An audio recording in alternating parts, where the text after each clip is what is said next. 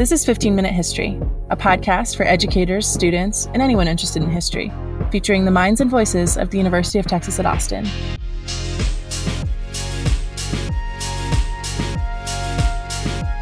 Welcome to 15-Minute History. I'm Alina Scott, a history PhD candidate at the University of Texas at Austin.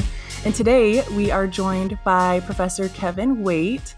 Professor Waite is an assistant professor in the Department of History at Durham University and a political historian of the 19th century United States with a focus on slavery imperialism in the American West. His first book, West of Slavery, The Southern Dream of a Transcontinental Empire, was published through UNC Press this year. Congratulations. And it is a study of a slaveholding expansion in California and the far Southwest. It explores how American Southerners extended their labor order and political vision across the continent, and in the process triggered a series of conflicts that culminated in the Civil War, which is exactly what we're talking about today. Professor Waite, thank you so much for being with us today. Thanks for having me, Alina. It's great to be here. Today we're talking about slavery in the West, and my first question is generally about how we talk about slavery in the West in U.S. history. So if I think back to my first U.S. history class, I definitely got the impression that the West was purely anti-slavery. And it wasn't until I visited an exhibit at the California African American Museum that was complicated for me. And I'll link to that in the show notes. But was that the case? Was California, that was admitted as a free state, and other Western free states purely anti-slavery? Yeah, it's interesting, Alina. I actually had a relatively similar experience myself and sort of belatedly coming to the history of unfreedom in the American West. In my case, I had to go to Pennsylvania to do a PhD at Penn to really learn about slavery in California and New Mexico and Arizona. I spent 14 years in the California school system, and we never really covered this subject. We didn't not cover the subject because I didn't have excellent teachers. I certainly did. It wasn't really on anybody's radar 15 or so years ago. And I think that's changing now. The exhibit at CAM that you referenced, I think is part of a broader interest in slavery in the American West. And we know that the West wasn't a landscape of freedom. Somewhere between 500 to 1,500 African-American slaves were forcibly transported to California during and after the gold rush, and they labored beside an untold number of unfree indigenous workers. So California really was a free state in name only. And through the antebellum period, through the 1850s, California basically voted with the slave South on most of the major political issues of the day. And the story was relatively similar in the other parts of the Southwest, in New Mexico, in Utah, in what would become Arizona. The entire, all three of those territories legalized African-American slavery before the Civil War. That's so fascinating and definitely not taught enough. And I'm really thankful for your book because it really does open the door to these types of conversations. But in your book, West of Slavery, you describe a network of Southerners that included, quote, revolutionaries from Texas, congressmen from California, cabinet secretaries from Mississippi and Tennessee, territorial office holders in New Mexico, etc. And you call all these connections and the connections in the South, the continental South. So can you talk about what that entailed and the significance of the continental South in the years leading up to the Civil War? Yeah, that's a really good question. So the continental South, as I define it in the book, is this sort of broad but loose coalition of partisans who work to defend slavery and the interests of slaveholders basically in the southwestern quarter of the United States. This wasn't sort of a perfectly choreographed political movement. There was plenty of internal dissent within the continental South, but this coalition of slaveholders and their allies was a good deal more durable and nimble and successful than a lot of people think. Basically, they created this sphere of influence that stretched across the entire southern half of the country. And so in the book, with this concept of the continental South, I'm arguing that we should think of places like New Mexico and Arizona and Utah and California as really southern in a lot of ways. And so this continental South sort of channeled its energies through a couple of major projects. One, they attempted to build a transcontinental railroad through the lower half of the country, and then they successfully built overland mail roads along that same proposed route. They wanted to legalize slavery in the far southwest, and again, they were relatively successful in doing that. And they wanted to basically strengthen the political power of slaveholders so that the slave states of the South would have an outsized influence in national affairs. And again, they were pretty successful. So I want to get to the conversation about infrastructure in a second, but before that, I'm really interested in the influx of white Southerners who moved to California after it's admitted as a state. They're not only moving to California, they're running for state office. So can you talk about kind of the impetus for that and also the significance of all these Southerners running for state office and being elected in California? Yeah. So there's this great collection of letters at the Massachusetts Historical Society written by a New England abolitionist who moves to California during the gold rush.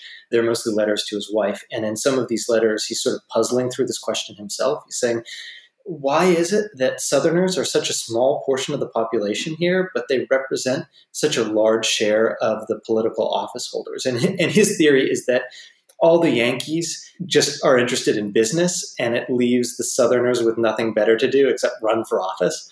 And I think there might be a kernel of truth in that. So white Southerners represented just about a third of the voting population in California at their very height before the Civil War. But they occupied an overwhelming share of the political and judicial offices in the state. So how do I do it? It's one of the questions I'm asking in the book. And the answer I come up with is sort of multi-pronged. They do it probably most effectively by playing to white working class racism and fears that white men had about labor competition with non-white men. These white Southerners had a very well-oiled political machine, and they made really canny use of the patronage system. The patronage system isn't something we think about a whole lot in modern America because we have a civil service, but in the 19th century, a lot of the federal jobs were occupied by political appointees, and these jobs were really, really well paying by the standards of the time. And so slaveholders and their allies in California were really, really good at placing their friends in these well-paying federal positions. And that's sort of how they built their coalition and how they ran state politics in the 1850s. I mean, the customs house in San Francisco was so full of these white Southerners on federal sinecures that it became known as the Virginia poorhouse. It was just sort of an accepted fact that these Southerners would occupy what were called the plum posts of California. And so in a lot of ways, the book is really a case study in minority rule, how this relatively small faction of white Southerners was able to gain political control of California. And they actually sort of replicated those strategies in New Mexico, in Arizona, and to a certain extent, they did the same in Utah too, but that's a slightly more complicated story. So you write that in the years before the war, particularly in Southern California, there's a high number of enslaved people living in California. And there's also violence directed towards indigenous people and all sorts of violence directed towards people of color living in California at the time. So I'm interested in how it's possible that in a free state there is so much unfreedom. And I guess this kind of connects to all the other questions about Southerners and the politics of the South in California. But yeah, how is there so much unfreedom in a free state? Yeah, that's a really important question. The number of African-American enslaved people in the Southwest is relatively small, a couple hundred to maybe 1,500 in California, maybe 100 in Utah, maybe 100 in New Mexico and Arizona. There were a lot more unfree Native Americans, and they worked in all sorts of coercive labor relationships. So some of them were captured and sold directly into slavery. Some of them were sort of trapped in these cycles of debt and turned into peon laborers, which was sort of akin to the sharecropping system of the South in a lot of ways that emerged after the Civil War. But basically, these peons were lifelong, almost unpaid laborers. And in fact, their debts could be inherited by their offspring. And so that form of servitude was perpetual and it was heritable. So if you were a wannabe slaveholder in the American West, there were all sorts of ways that you could acquire coerced laborers. And this is one of the reasons why when white Southerners looked to this region in the 1850s, they saw it sort of as an extension of the slave South. You know, maybe African-American chattel slavery wasn't as deep-rooted in the Southwest as they would have liked, but they knew that if you wanted to acquire unfree laborers, you could. And so actually white Southerners in Congress worked to defend all these forms of labor coercion because they understood that one system sort of buttressed the other. And so one of the arguments I make in the book is maybe we don't want to draw such a clear line between African-American chattel slavery and forms of indigenous servitude, that the two actually fed off each other, at least in the Southwest in a lot of ways. So to kind of go back to this conversation about infrastructure, can you talk about the ways that the West and the South were connected, not just through human relationships, but also through roads and railroads and other sort of infrastructure that's developed in this time period? Yeah, that's a good way to put it, Alina, that they're connected not just through these human relationships, but through roads. One of my favorite things to talk about is the history of railroads, which probably makes me lousy company at a party. But I think it's really important to understand. And that's because one of the major political debates in the antebellum era was over the location of the first transcontinental railroad. Where would it run? Would it run across the free states of the North, or would it run across the slave states of the South? And antebellum Americans understood that whichever section got this railroad would really control the most important commercial artery in the country. And it was a really bitter and fierce sectional issue. We sort of forget about it because it's not as sexy as some of the other debates at the time, and because a railroad never got built in the antebellum era. It took until 1869 for America to break ground on a transcontinental railroad. So I think I call it in the book a monumental non-event, this debate over the transcontinental railroad. But Southerners and their Western allies actually got really close to building it. And they actually succeeded in constructing the first major overland mail road along a far southern route. They poured a ton of federal resources into it. And this was arguably the most important sort of infrastructural development of the era. And I argue it was sort of a physical symbol to the linkages connecting the slave South and the far West. It's sort of a monument to the continental South that we were talking about earlier. So this is kind of a selfish question, but this podcast is coming out of the University of Texas at Austin. And in our last episode, we talked about some of the lingering traces of slavery and the politics of former slaveholders, lingering traces of those things on campus. So I'm curious, where does Texas fit into this slavery versus anti-slavery politics, or at least the political arms of these political machines in the antebellum years? I don't think it's a selfish question at all. It's a really essential question, I would say. Yeah, Texas is a really important part of the book, even though the book is really centered to the west of Texas. Texans are always sort of looming in the background or sometimes in the foreground. So the first chapter of the book opens with Texas independence and the various expansionist fantasies of Texan slaveholders. And then sort of sneaky Texans are always popping up in all the chapters. They're the ones who are really bringing a lot of the enslaved African Americans into California during the gold rush.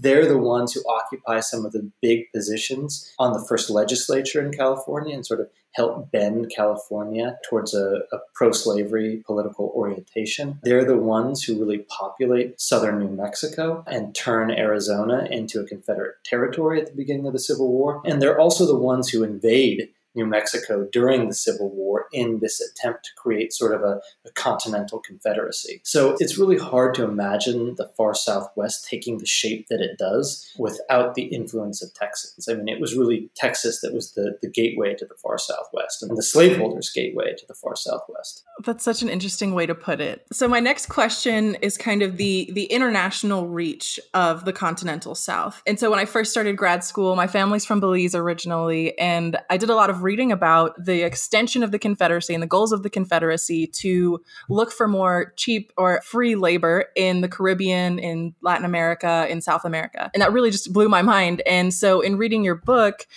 you mentioned the Pacific and the role the Pacific could play in these Confederate dreams for kind of expanding economically. So what role does the Pacific play? Politicians like John C. Calhoun and John Tyler saw the Pacific, whether they meant San Francisco or Hawaii, as critical to the expansion of the American economy for their location in free or inexpensive labor. So why was that? And how was that connected to the broader question of slavery versus anti-slavery that's happening in the antebellum years in the U.S.? Yeah, it's interesting, Alina. I actually came to my interest in the history of slavery slavery and sort of slaveholding expansion in a similar way to you, learning about slaveholders projects in the Caribbean and in the Atlantic. And I think that's still how we think about American slaveholders. They're in this Atlantic context, right? And really great books by Robert May and Matt Karp just point to all the ways that slaveholders, in fact, heavily influenced the Atlantic world. But what I'm arguing in this book is that they never really thought of geopolitics in terms of one single ocean basin. So they could look simultaneously southeast to the Caribbean and west across the Pacific. And like you say,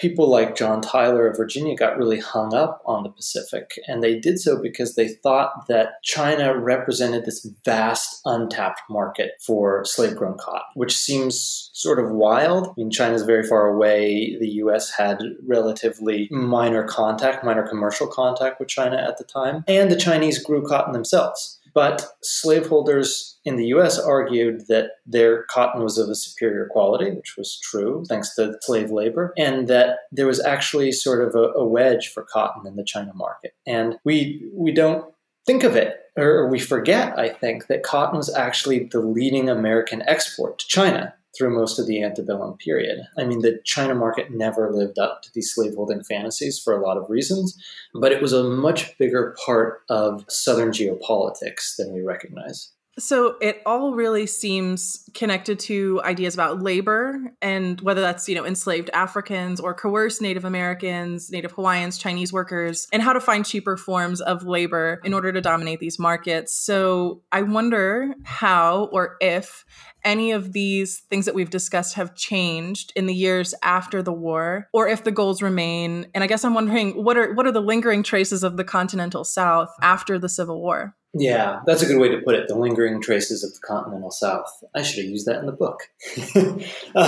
So the Civil War obviously shatters slavery, and in some ways it breaks up the continental South because it breaks up the impetus behind the continental South, which is the extension of slaveholders' rights across the continent. And slaveholders lose in this desperate bid to conquer the far Southwest during the war. They send an invading Texan army out there, and they get demolished eventually. But like you say, there are these sort of lingering connections. There are these threads that bind the slave South, or bind the not-so-slave South, to the far West, and they're a good deal more durable than we might think.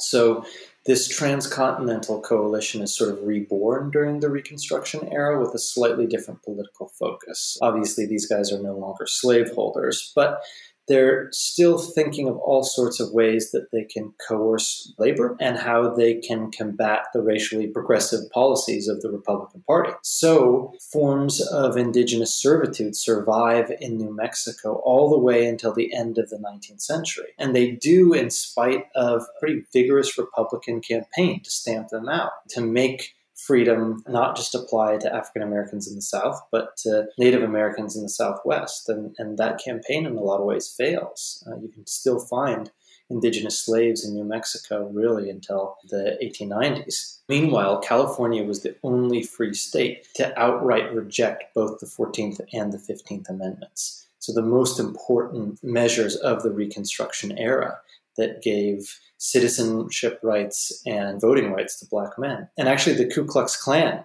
crops up in California during the Reconstruction era. The Klan in California is much, much smaller than the Klan in the former Confederate states. And the KKK in California actually targets Chinese immigrants, not Black Americans. Black people in California after the war really only represent about 1% of California's population. But Chinese immigrants represent about 10% of the population and 25% of the workforce. So the Klan in California goes after Chinese immigrants as a sort of campaign, they say, in defense of white labor rights. And so California, more really than any other state in the West, really mimics the racist strategies of the South because they've learned through experience that those racist strategies are really, really effective, frighteningly effective, I would say. So thank you so much for coming on. I'm wondering if you have any other takeaways you think from your book or lasting comments? Sure. Yeah, I think it's just helpful, or what I hope the book accomplishes is gets people to think in new ways about the American West. I mean, I think there's this really enduring stereotype of the West as a sort of frontier for rugged individualists and sort of vigorous white men, as a playground for these white men, that somehow escapes all the major political issues of the Civil War era and escapes this debate over slavery. But you don't really have to scratch that far beneath the surface of Western history to see that that wasn't the case at all, that the West was, in fact, another landscape of slavery. I think it sort of shapes Western history to this day. California had more Confederate monuments than any other free state, right up until very, very recently. There were over a dozen monuments and place names in California dedicated to the Confederacy. And I think that's sort of an imprint of this history. It had a long afterlife. I think a much longer, more devious afterlife than a lot of Californians know or would care to admit. Well, thank you so much for that. Thank you so much for joining us today, Professor Waite. Thanks, Alina. That was great. Really enjoyed that. And thank you all for listening. If you'd like to learn more, we have resources and links on our website. And if you don't already, follow us on Facebook, Twitter, and Instagram at 15 Minute History, and rate and review us on Apple Podcasts. That's it for the show. 15 Minute History is produced at the University of Texas at Austin in partnership with Not Even Past and Hemispheres in the College of Liberal Arts. Subscribe wherever you get your podcasts. Follow us on social media and visit our website for more information and resources. See y'all next week.